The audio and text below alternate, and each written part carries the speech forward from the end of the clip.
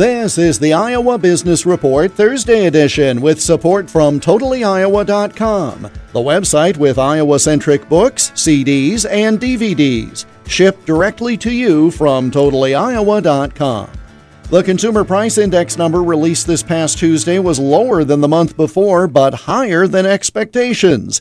Beyond that, Phil Kerpen of American Commitment notes that consumers feel a disconnect between government numbers and what they see in stores.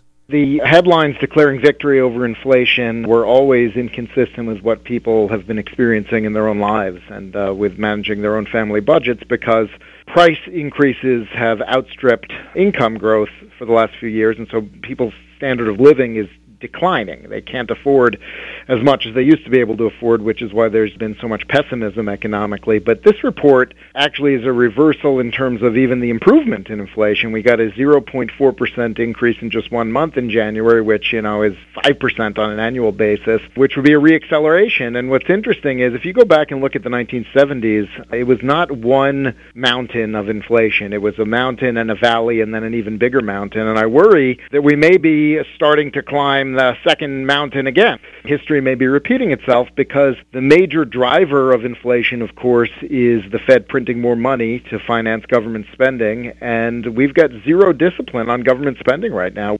And Phil Kerpen of American Commitment notes that increased federal spending and resultant higher national debt will continue to limit the country's economic growth potential.